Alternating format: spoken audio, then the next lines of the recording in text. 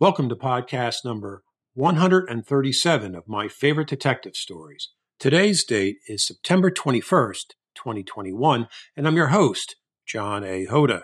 Thriller and horror author Dan Padavona grew up in Cortland, New York, outside of the beautiful Finger Lakes region, where he earned degrees from SUNY Cortland and the State University of New York, Oneonta.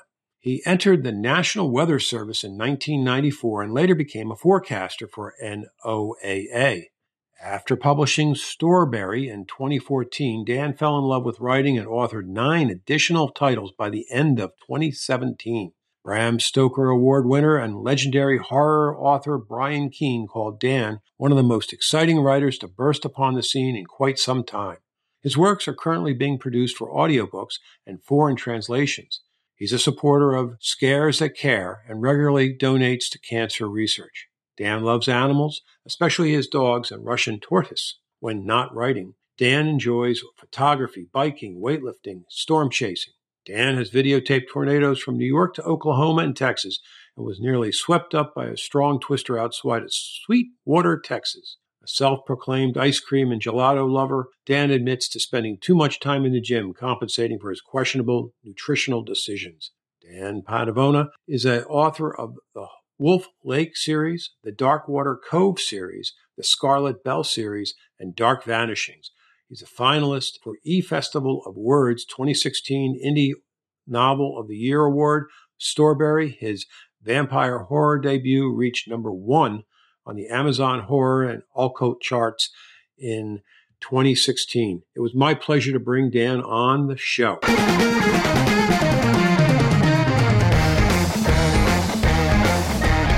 Welcome to My Favorite Detective Stories. My Favorite Detective Stories features crime fiction writers who discuss their latest books and what makes their fictional detectives tick. Throughout my investigative career, spanning 5 decades, I cannot think of a time that I didn't have a good crime novel on my coffee table or bedstand. We will also talk about their favorite authors as well. On alternating weeks, we are introducing a new podcast, How to Rocket Your PI Business, featuring successful private investigators. They offer insights into their careers and advice for those just starting out or for those who are struggling. We will learn from the best. And of course, we cannot finish the show without asking them to share a few of their favorite detective stories and sage marketing tips. As a working investigator, coach, and writer, I hope to bring you inspiration, information, and entertainment in the areas that interest me most. Gather around my campfire as I invite you to listen in.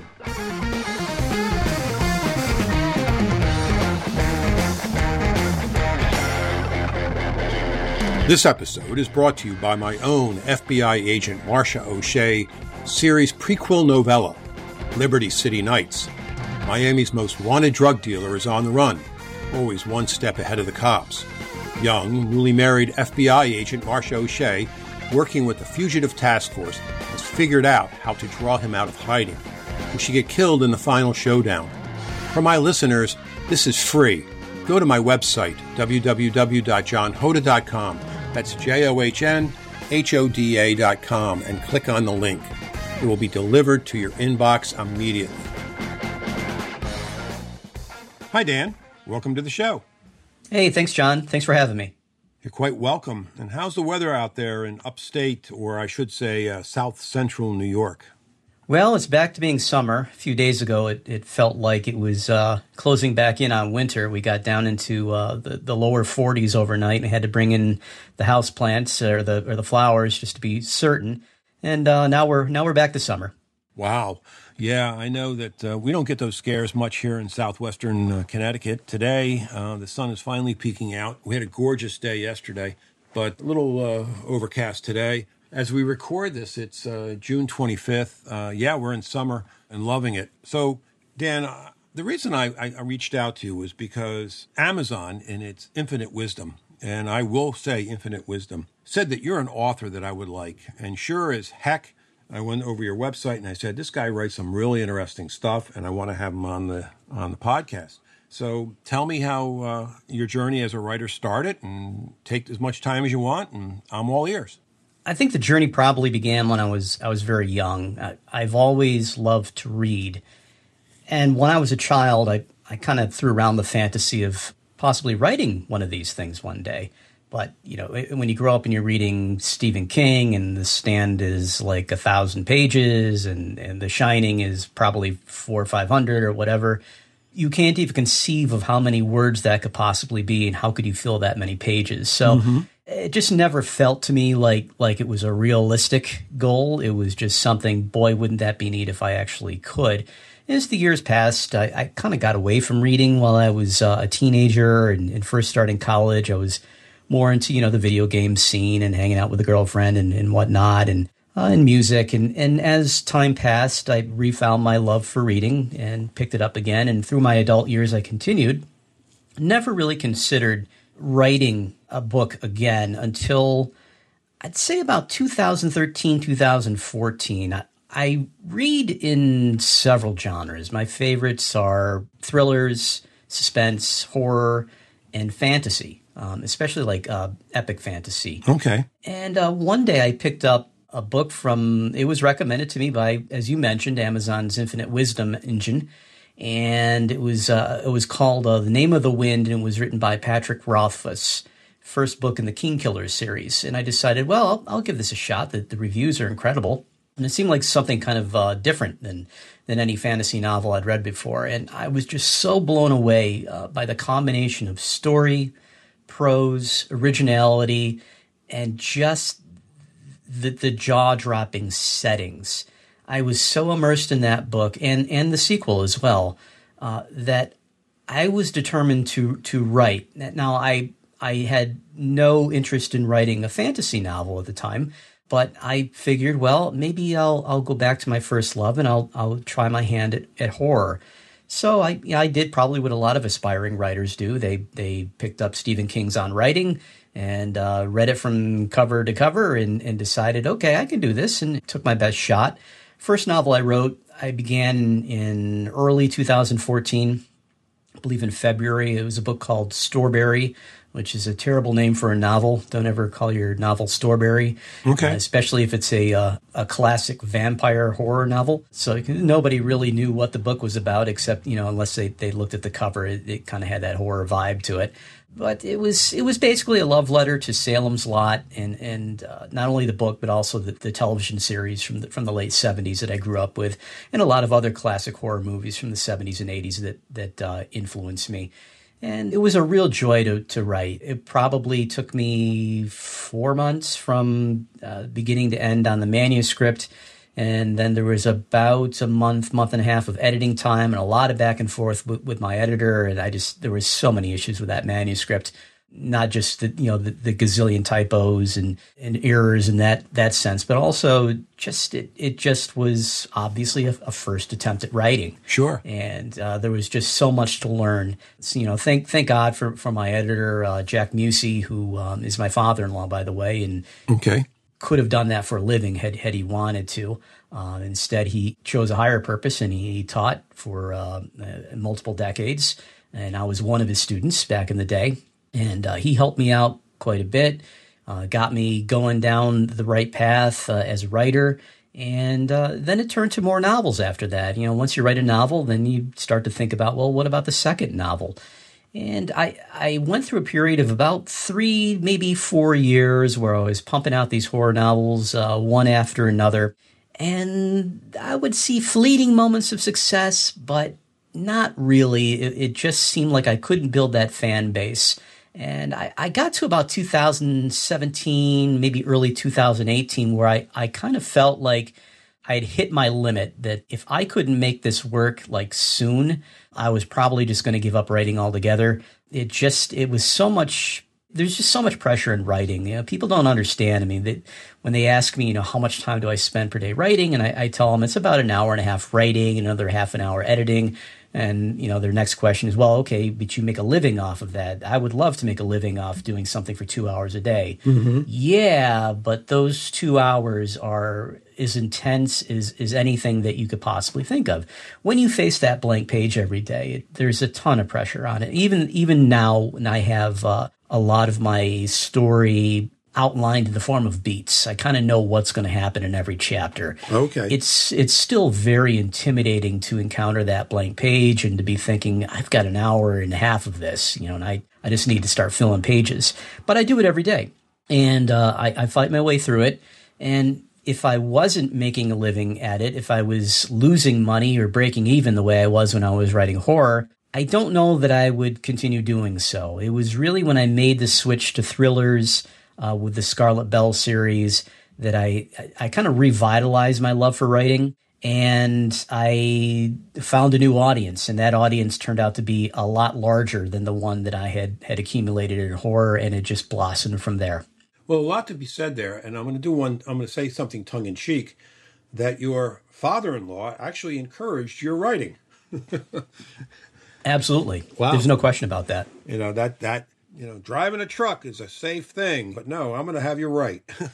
Yeah. Well, it just having somebody who understands, how to flesh out characters, there were just certain things I didn't understand. I still to this day, I mess up lie and lay and the various past tense and gerund versions of which, and I have to have some of these things written down so I can refer to them. But just, little things like that, it becomes very trying if you don't have somebody you can bounce ideas off of. And then there's just so many times you can go to like Grammarist or somebody online and type in these questions. It's really nice to have somebody to bounce ideas off of. And I don't think that I could have continued down this path without him. I don't think there's any question that he... And the joke was, your father-in-law is helping you with your writing, as opposed to, father-in-law wanting you to maybe do a more sensible career, that type of thing, But that's a joke, I'm joking about it, right? Yeah, but in that sense, there was never that danger because I had worked as a government meteorologist with NOAA since 1994. So by the time I started writing, I was already 20 plus years into the business. And I was accumulating, a nice little retirement package, and I had benefits and whatnot. Ironically, though, the writing grew to such tremendous success for me that I'm retiring early. I'm going to leave this September. So by the time that people listen to this, I'll be a free man. Yes, congratulations. Yeah. Thank you very much. I'm going to walk away 3.5 years early. I'm still going to get my full pension. It's just going to have to wait until I'm 56 and 8. But when I get to that point, everything that I worked for my entire career will still be mine. And I can more than support myself with my writing in the interim, and I enjoy it so much that every day is like a new adventure, and it's a lot more lucrative than being a meteorologist too. I can tell you that much.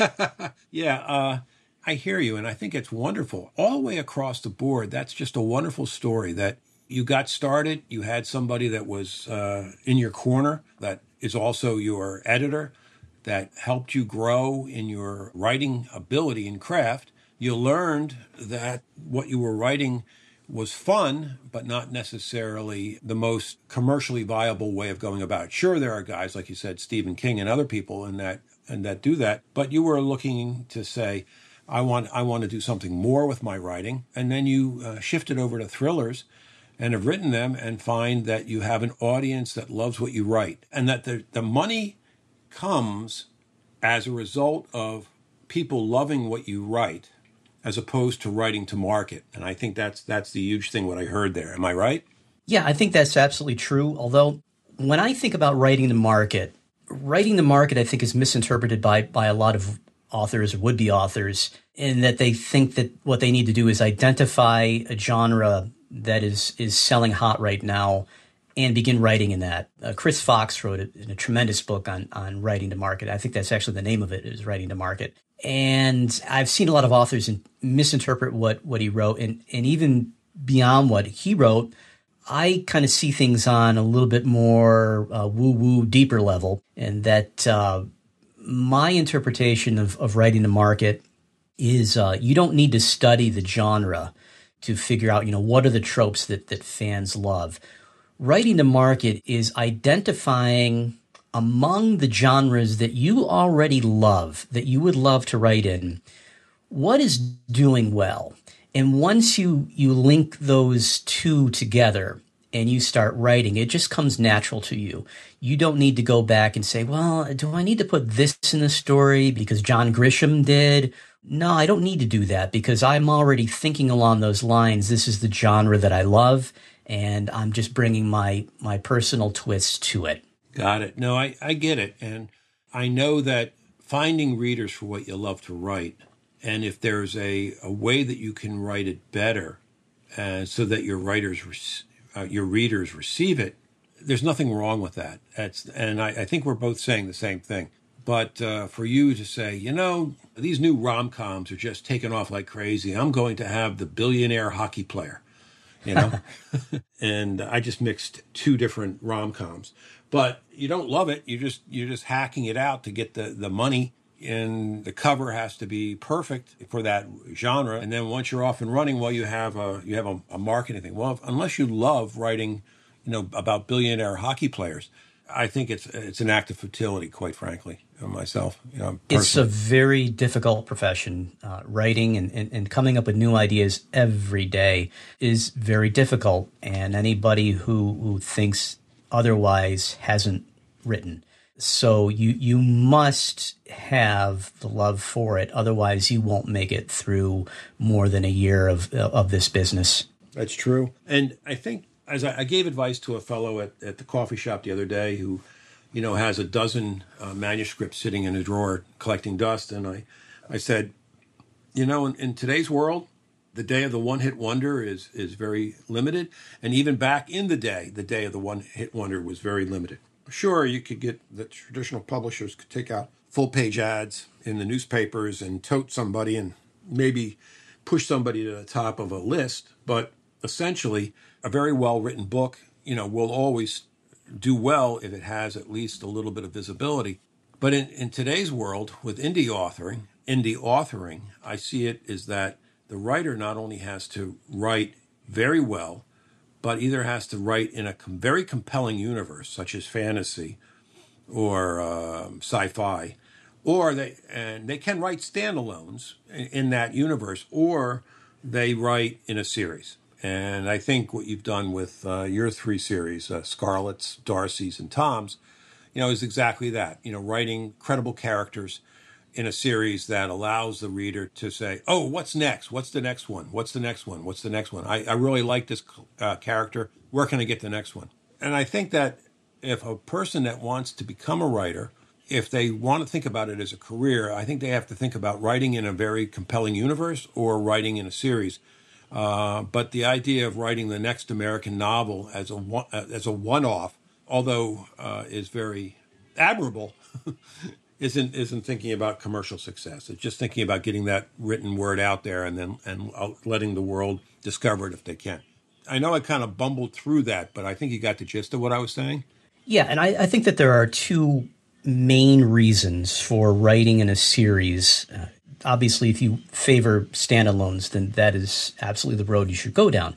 When I'm writing a series, the way I look at it is a lot easier to sell books 2 and 3 to somebody who loved book 1 than to sell a completely different universe to that same reader. Mm-hmm. They're already hooked on the characters. They want to go back to them. So that is a huge advantage of writing a series. There's also an advantage for the author himself or herself.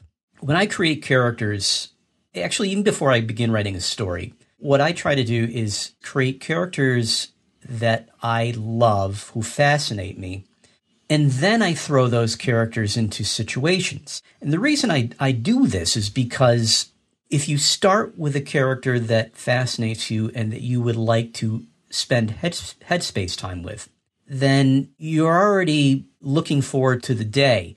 Now, writing a novel is very difficult business, let alone writing a series of novels, maybe six to 9 books in a series.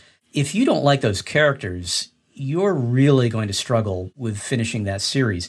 But if you love the characters, then it just becomes a challenge of putting them into different situations and coming up in your head with, well, how would they respond if they were faced with this challenge? And so that's what I start with. Characters that fascinate me, relationships that fascinate me, bring those people into my world, enter their world anyway, and then form stories around those people. And that's basically what I did with all 3 of those series, which you mentioned. Well, let's, and since you're mentioning them, which do you want to start with first? Scarlett, Darcy, or Tom? I guess we could go in chronological order. I started with Scarlet Bell. That was, I began with a love of the serial killer profilers, and I still incorporate them into most of my writing. Scarlet is probably like a souped up version of like Will and Clarice from the Thomas Harris Hannibal Lecter novels. You know, a less fleshed out example, but still entertaining would be like the BAU profilers from the Criminal Minds TV series. So, you know, you start with these profilers who get inside the heads of killers, and, you know, you already have these crazy dark stories spinning around inside your head just from beginning there. So then it became I needed to flesh out Scarlet's character, and I settled on a character who lost her childhood best friend when a murderer kidnapped the girl and left her body beside the stream where they were playing before. And Scarlet then represses some memories of her own encounter with that kidnapper. And so she's struggling with this throughout the entire series. But we begin with that premise in book one. And in her quest to rid the world of these people who took away her best friend, she's now a serial killer profiler with a BAU. And you know, the adventures just begin from there.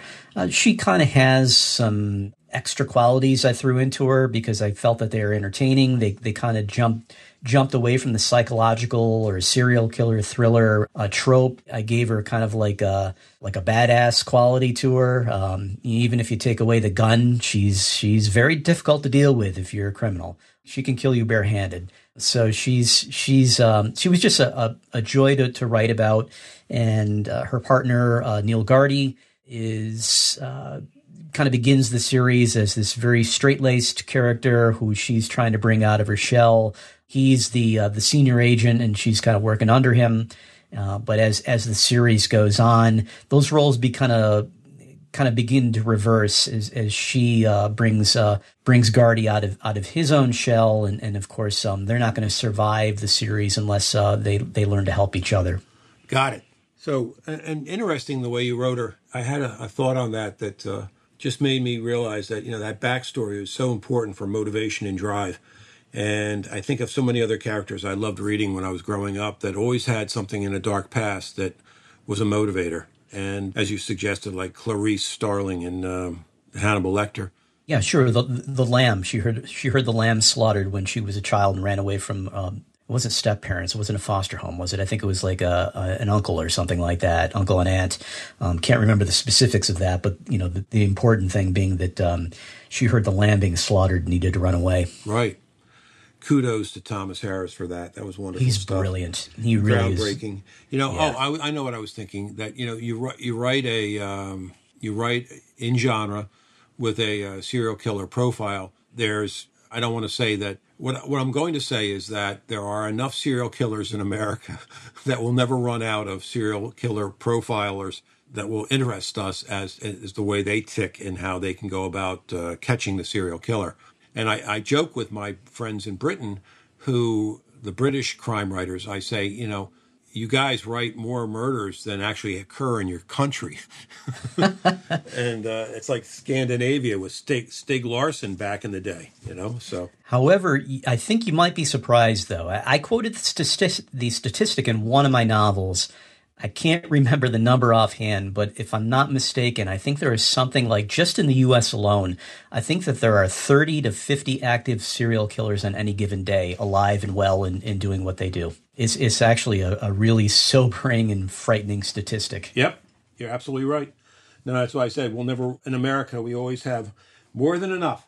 So there's more than enough murders. There's more than enough serial killing murders. So yeah, there's always room for more imagination on how to portray that case from a crime fiction writer's standpoint. Then who came next? So next, after the Scarlet Bell series completed, I wanted to go towards something a little bit darker and more foreboding. Not quite a return to my horror roots, but something which at least straddled the line. Okay. I think a lot of people at home are probably thinking right now, well, how much darker can you get to serial killers? Yeah. And yeah, the Scarlet Bell series is dark in its own right, but it's a question of how you handle the tension. So when I conceived of the Darkwater Cove series, And again, it started with the character Darcy, who was a profiler with the FBI, tracking this legendary murderer named the Full Moon Killer, who struck, as you might guess, on full moons.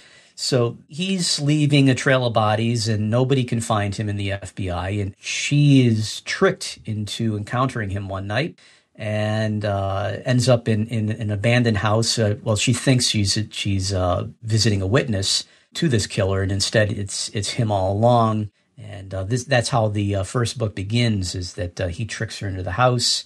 She gets a shot off as he stabs her. It's just enough to disable him and knock him back. The police eventually arrive, take the killer away. He's now in prison for the rest of his life. And I wanted to take it from there. What if I began the story with, okay, she's so traumatized now that she needs to leave the FBI altogether. She cannot work in this career field anymore. She's found a nice little town along the North Carolina coast, moves her children there. Her husband died from an aneurysm earlier in her life, so she's already had the single parent thing to deal with. So she feels like, this is her opportunity to piece her life together. And then bodies start showing up along the shore, and they really seem to point towards the person who the police put away, the person that she shot. But this man's doing a life sentence in a prison in Buffalo. So this kind of the mystery begins there, and it becomes very much a cat and mouse game. And I ratcheted up the tension as high as I have probably in any book that I ever wrote in the first Darkwater Cove novel. I really don't let the reader breathe at all. It's just this constant building of paranoia, of what's behind the corner, of who's doing these things, and how can this be possible? Has the killer escaped? I mean, she's checking the internet every day to make sure that he's still in the criminal database. Is the database up to date?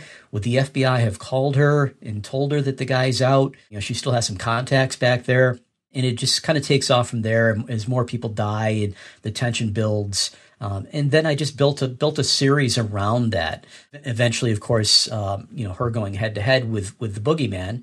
Then it became a matter of creating other boogeymen for her to deal with over the series. And at one point, she actually goes back to the FBI. At another point, she's a private investigator trying to find that balance in her life. So it was a joy to write. It was a wonderful series to write in that it was just so full throttle tension from page 1 to page whatever in each book.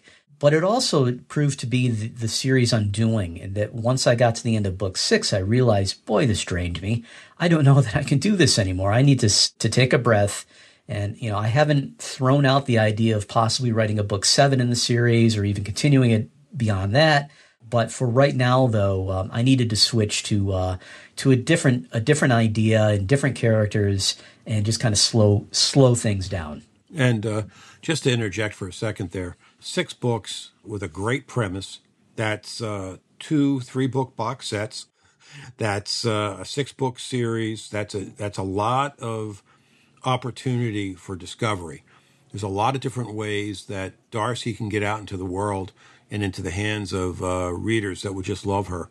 And, I think 6 is a good number, honestly. The reason I say that is because I feel that if your character arc takes you to 6 and you've pretty much closed the loop on that character, nobody dies in the end, and, it's not like, there's you kill off your darling, your real darling, then there's a chance, to come back at it again, maybe a little bit older, or maybe one of the side characters gets a little bit more, or one of your serial killers escapes. You could always bring back Darcy. But I think what you're talking about is the way that the tension build was such that you felt that how many times can you put the defibrillator paddles, on to shock. I mean, after, at what point will your readers say that's enough? Yeah, and what point will the author say that's enough? Yeah, exactly. Because it's a very draining thing to ratchet up that much tension every single day for, I guess it took me the better part of a year to write those books. which, is still quite fast, but still it was quite a challenge. And actually now I'm still in that universe because I'm producing the audiobooks with various narrators. So cool.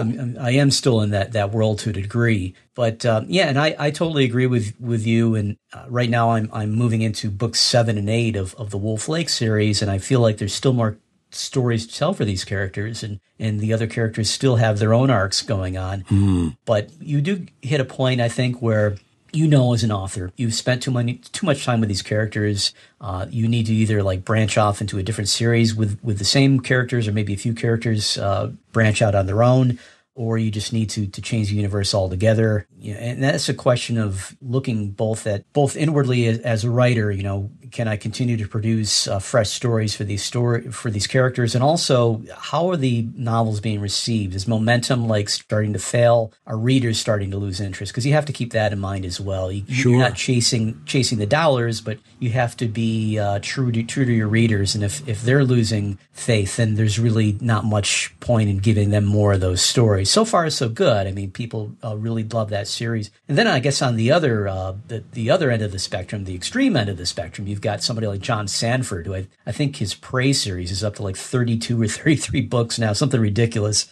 So I mean, some people they find a character they love, and I think his is like a detective, and he just keeps pumping them out, and they remain fresh, and the readers love them. No, I get it, and there are those authors that you love that when you get the next book, and it's not necessarily in a series, because they could be standalones, but in that author's universe, and you say, oh my God, that one's just fulfilling the contract for the publisher.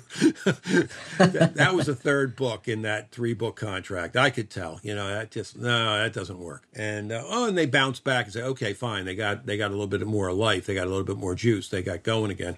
That's nice. But you can read the ones where they just mail it in sometimes. And it's like, oh, really? No, thank you. But so I get it. Now, the last series that you mentioned, that's the Tom Shepard series? Yeah, Wolf Lake. Yeah, so tell me about Tom and tell me about the series. So I wanted to bring things down a notch. I still wanted to deal with the same type of storylines with serial killers and a lot of darkness and investigations. But I wanted to have a different feel rather than having that constant paranoia. I wanted to deal with issues of friendship and love and things like that, and more thematic. So Thomas is probably the most unusual character I've created, in that he was diagnosed as a child with Asperger's syndrome, and this is something which he's wrestled with his entire life. How he interacts with other people, how he reacts to pressures around him, anything from, just like a loud noise can set him off.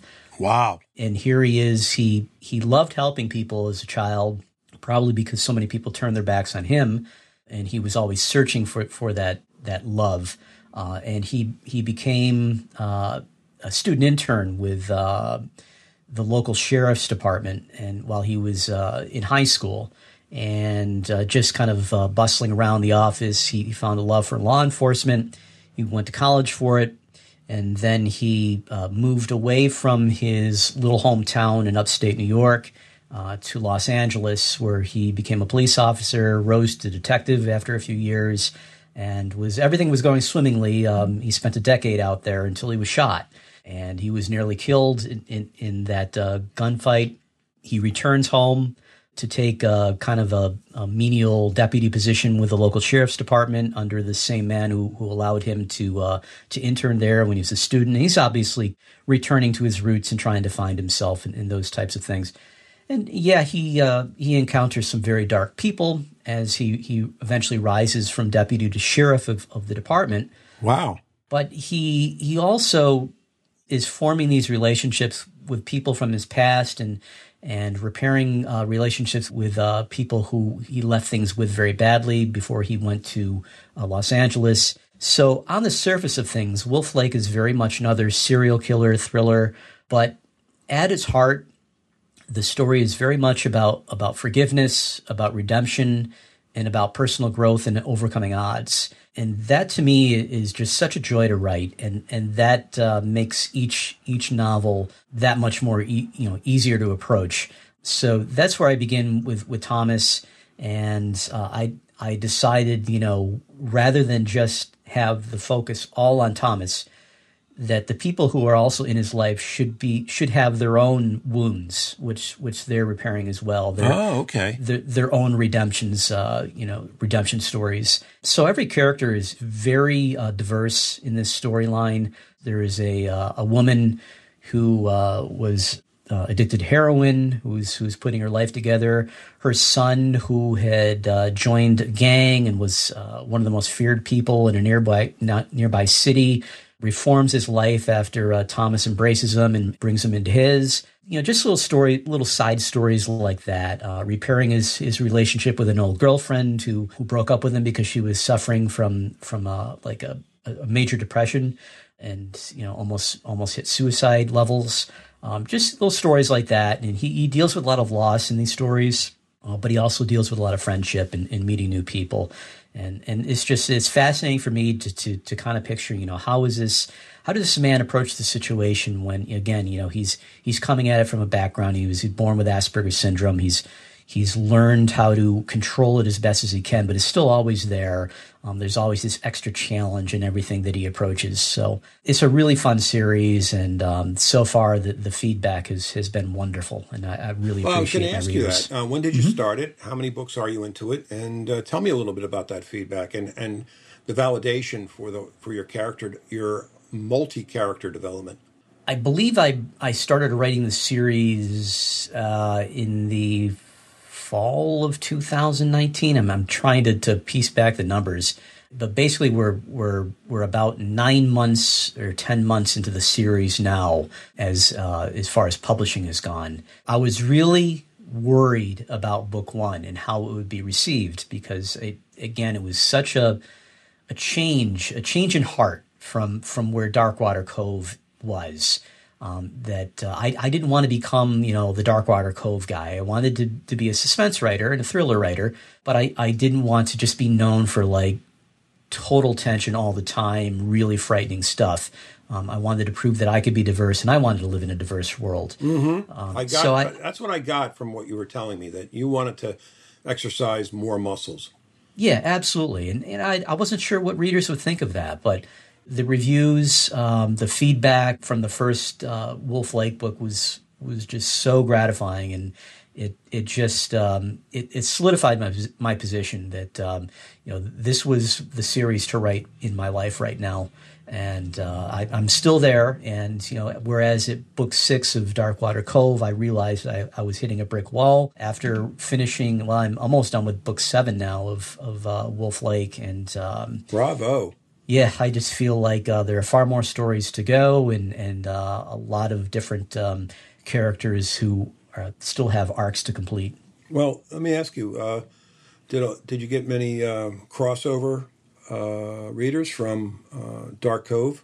Oh, absolutely. Yeah, there are plenty of people who have gone in either direction. I think most people probably came at me in a chronological order. They read Darkwater Cove, and now here's his new series. I'm going to read this next.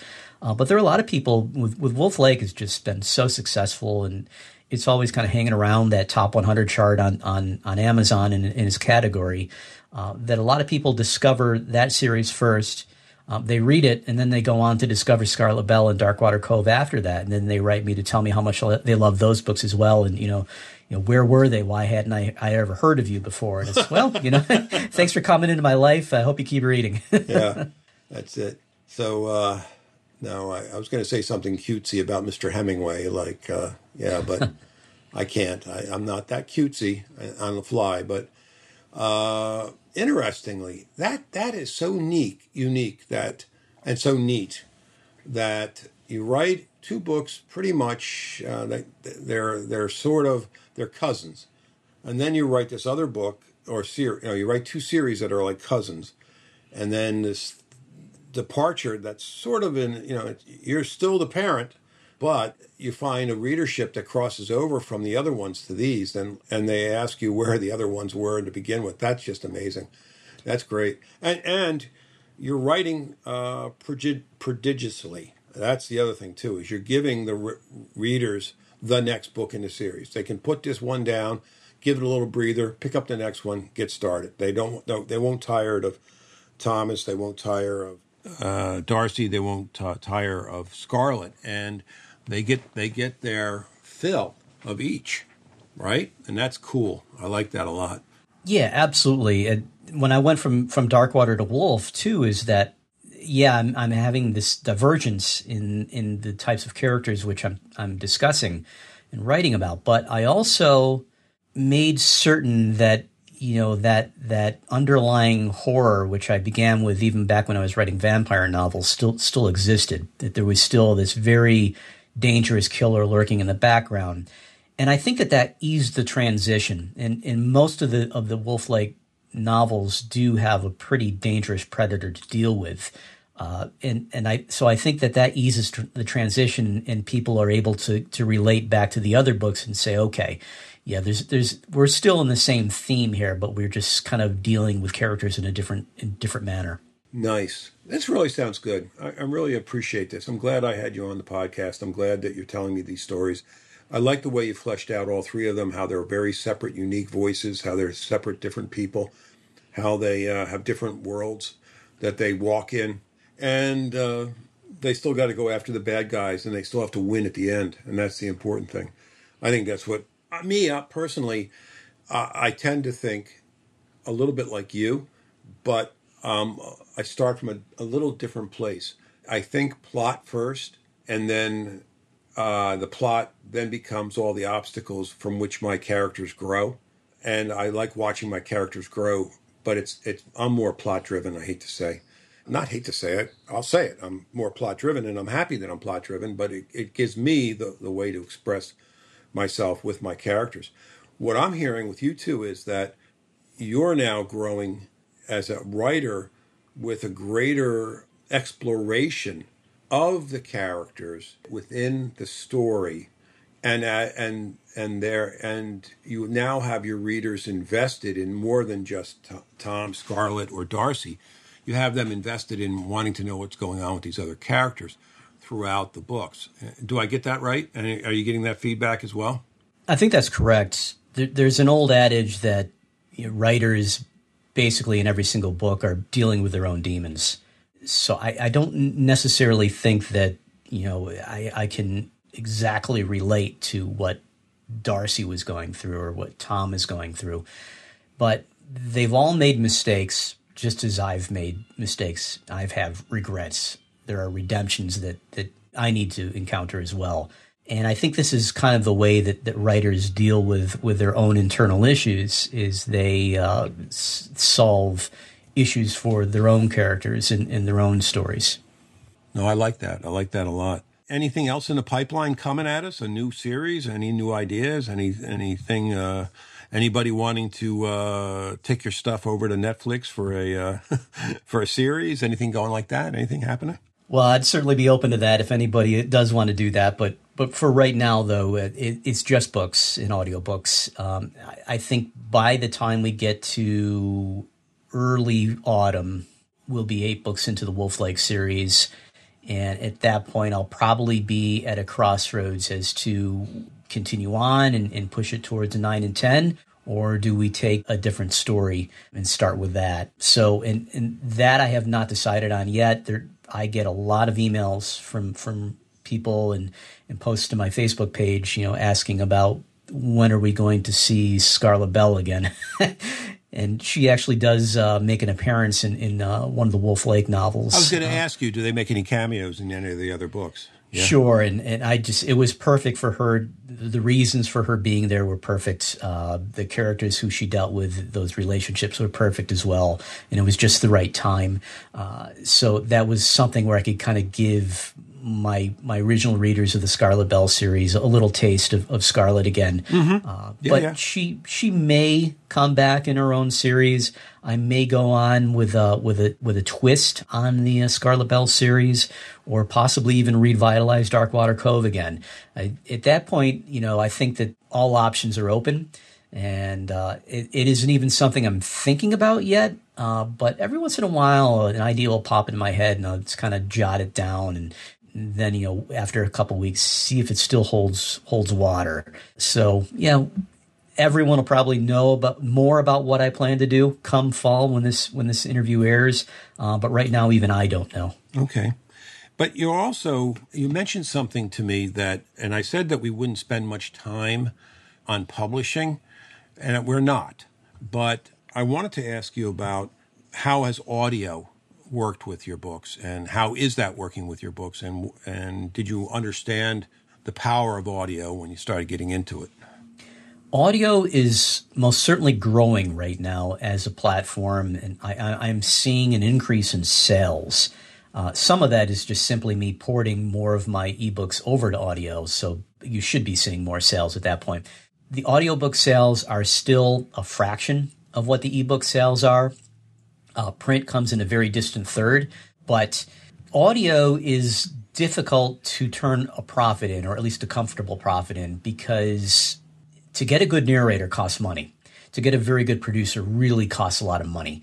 So even if I'm working with somebody who I feel is kind of modestly priced, maybe in that $200 per hour production hour range, you're still talking about a book which is going to cost you somewhere between $1,400 and $1,800 to get the finished product. And then how many copies is that really going to sell? You get a very small percentage of the profit from Amazon or from Audible anyway, as you would from an ebook. Ebook for an indie, somebody who's exclusive to Amazon is going to make 70% on their ebook, whereas I think it's more like 40% or something with an audiobook.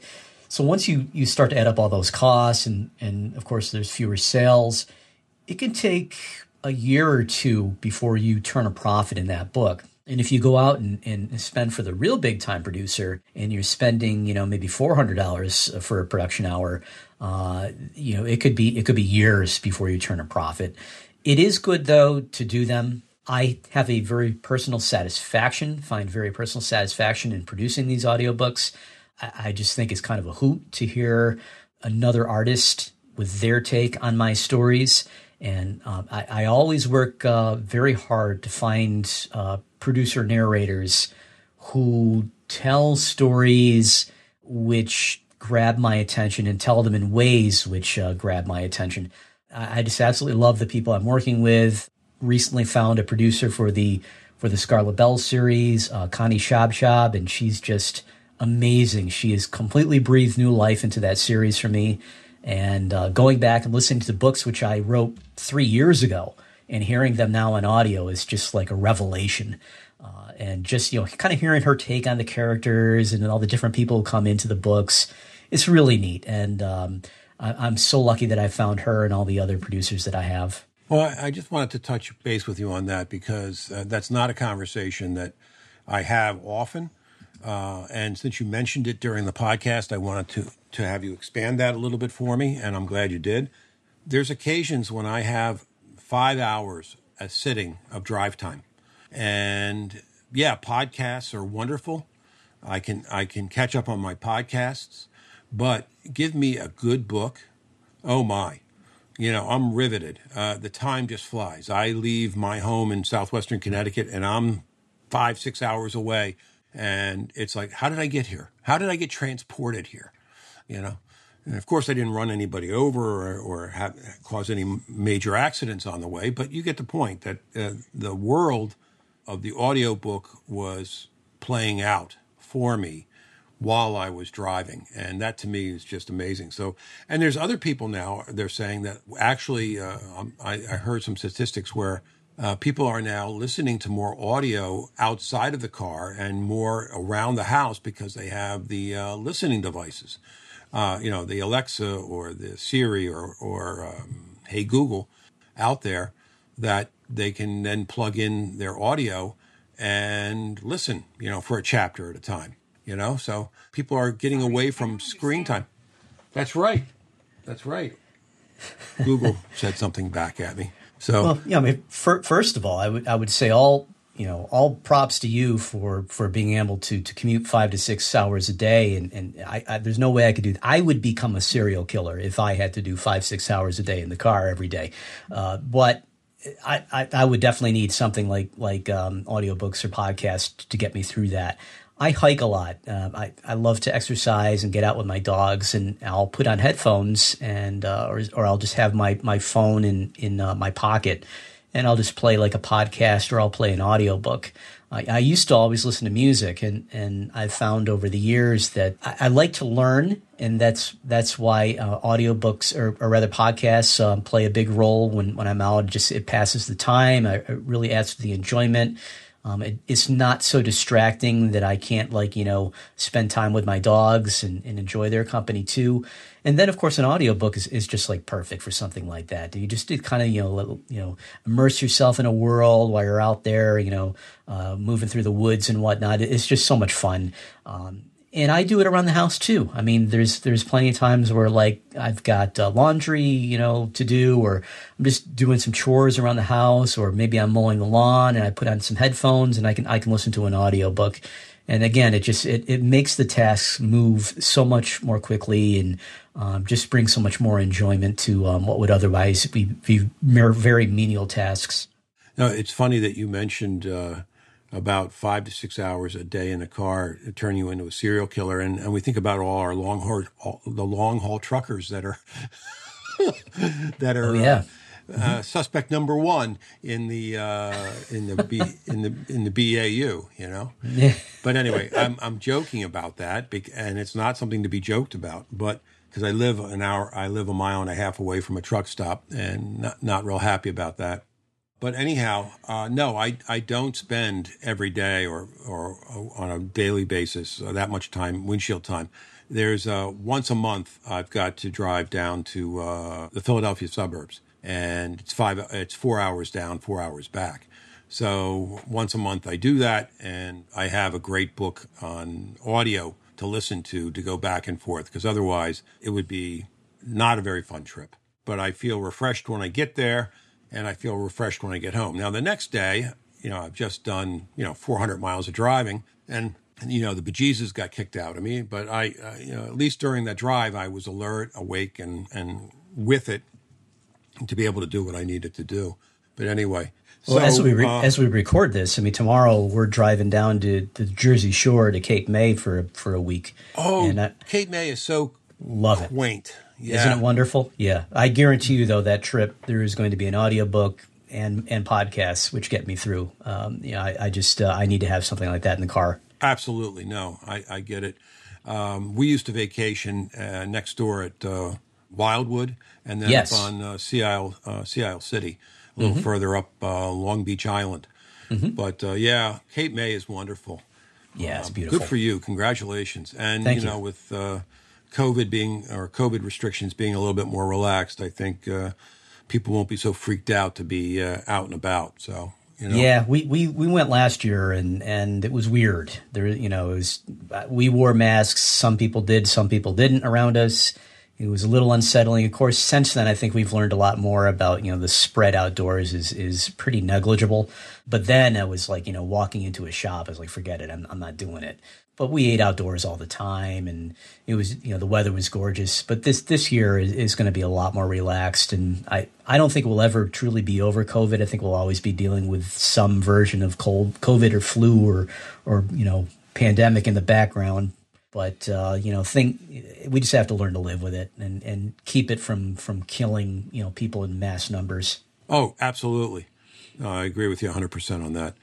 I take a little adage, and maybe this is the most political I'll be in my podcast, is public health is public good. Yeah.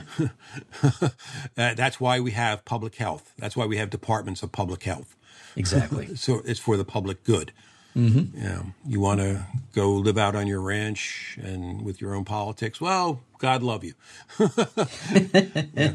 But if you're going to be out in public health, public good. Yeah. My opinion. Anyway, so that's that. So good luck with your trip to Cape May tomorrow. Oh, thank you. Bring home saltwater taffy, of course. Oh yeah. Amen. Oh yeah. But I thank you for coming on the show today, Dan. This was wonderful. I really appreciate it. I really like the way you gave me a deep dive into Thomas, Shepard, Darcy, and Scarlet. I really love the way you described all three series. I felt that the discussion with that you're an independent author was very well stated. We didn't get into the pros and cons of publishing, traditional publishing versus indie. You just laid it out the way it is. And we didn't get into tips or tricks with any of the tools or whatever. But right. I just wanted to, just to hear about what you did and how you're doing it and how you're killing it. So how can people reach you? And there is a way that you, like the good heroin dealer does, you give the listener or reader a taste. So how do they get that little taste? Well, I invite people to visit my website. It's danpadavona.com, and that's spelled DanPadavona.com. And if you come to the website, click on the free book option and join my Readers Club, and I'll get you a copy of Dead and Buried, which is actually the prequel to Darkwater Cove, and is only available from my website. You can't find that on Amazon or Barnes & Noble or anywhere in the world. So, and that'll give you a taste too. If you want to figure out if you want to, enjoy my writing or not, start with that book and see what you think. Okay. Then also, how can people get in touch with you, Dan? Absolutely. You can write me an email at dan@danpadavona.com. You can also find me as an active author. My author page is on Facebook, and I have about 1,500 friends there who follow my daily musings and talk about suspense novels with me all the time. And if that's your genre, if that's your kick, then you'll absolutely enjoy my community. Fantastic. Well, I want to thank you very much for coming on the show today. It was wonderful. I enjoyed it immensely. I learned a lot. I'm very happy. So thank you so much for coming on. Thank you very much, John.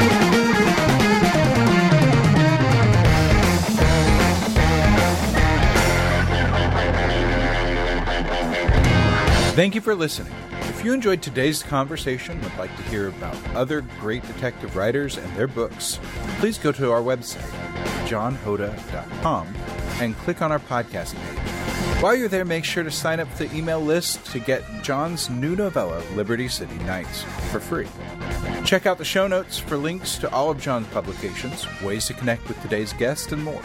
If you were either informed, inspired, or entertained by the conversation today, don't be bashful. Share this link with your friends or leave a review on your podcast platform of choice. It's the best way to grow the circle around Archive. We appreciate your support, and we'll see you next time.